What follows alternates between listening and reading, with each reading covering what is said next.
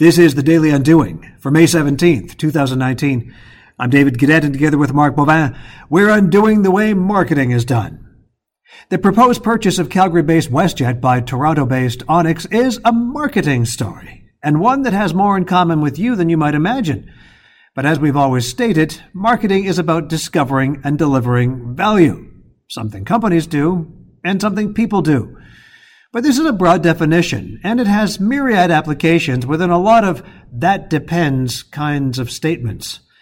For 23 years, WestJet has been delivering value to travelers, first in Canada, then North America and the Caribbean, and more recently Europe. They've done so with a brand of air travel with wide appeal cultivated from a mission based upon care. That brand of travel, in fact, became so synonymous with WestJet that everything it touched seemed to just miraculously turn to gold. And any turbulence encountered was quickly forgotten. It went from the little airline that could, 3 planes and a couple hundred employees in 1996, patiently adding destinations, more planes, more people. Its first IPO in 1999 was met with rabid investors, many of them employees who saw value not in the travel experience this time, but in the ROI. Even labor relations, while volatile and often public, was eventually a distant memory. WestJet provided value in the form of trust to business partners, none bigger than Boeing, with whom the recent deal was struck to deliver a string of gleaming new Dreamliners over the next several years. A deal no doubt supported by various forms of financing from individuals and institutions who also would have interpreted value, only this time in the form of low risk.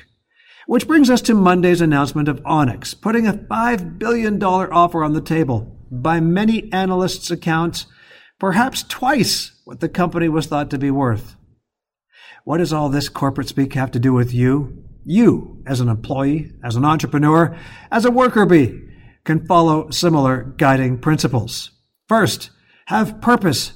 WestJet was always to have fun, but to always care. Second, be patient. This is an exit strategy built upon 23 years in the making. Stop chasing overnight successes. Third, be curious and grow. Broaden, deepen your value. The headlines lately have been about WestJet flying to London and Paris. But WestJet first cut its chops with Fort McMurray, Comox, and Moncton. And perhaps most importantly, principle number 4. Tell your story of this value loudly from valleys and hilltops. WestJet skillfully deployed this through all mediums, in good times and bad. In the end, marketing is pretty simple. It's just not that easy. But we do our best to condense it down to the essential takeaways every weekday here on The Daily Undoing.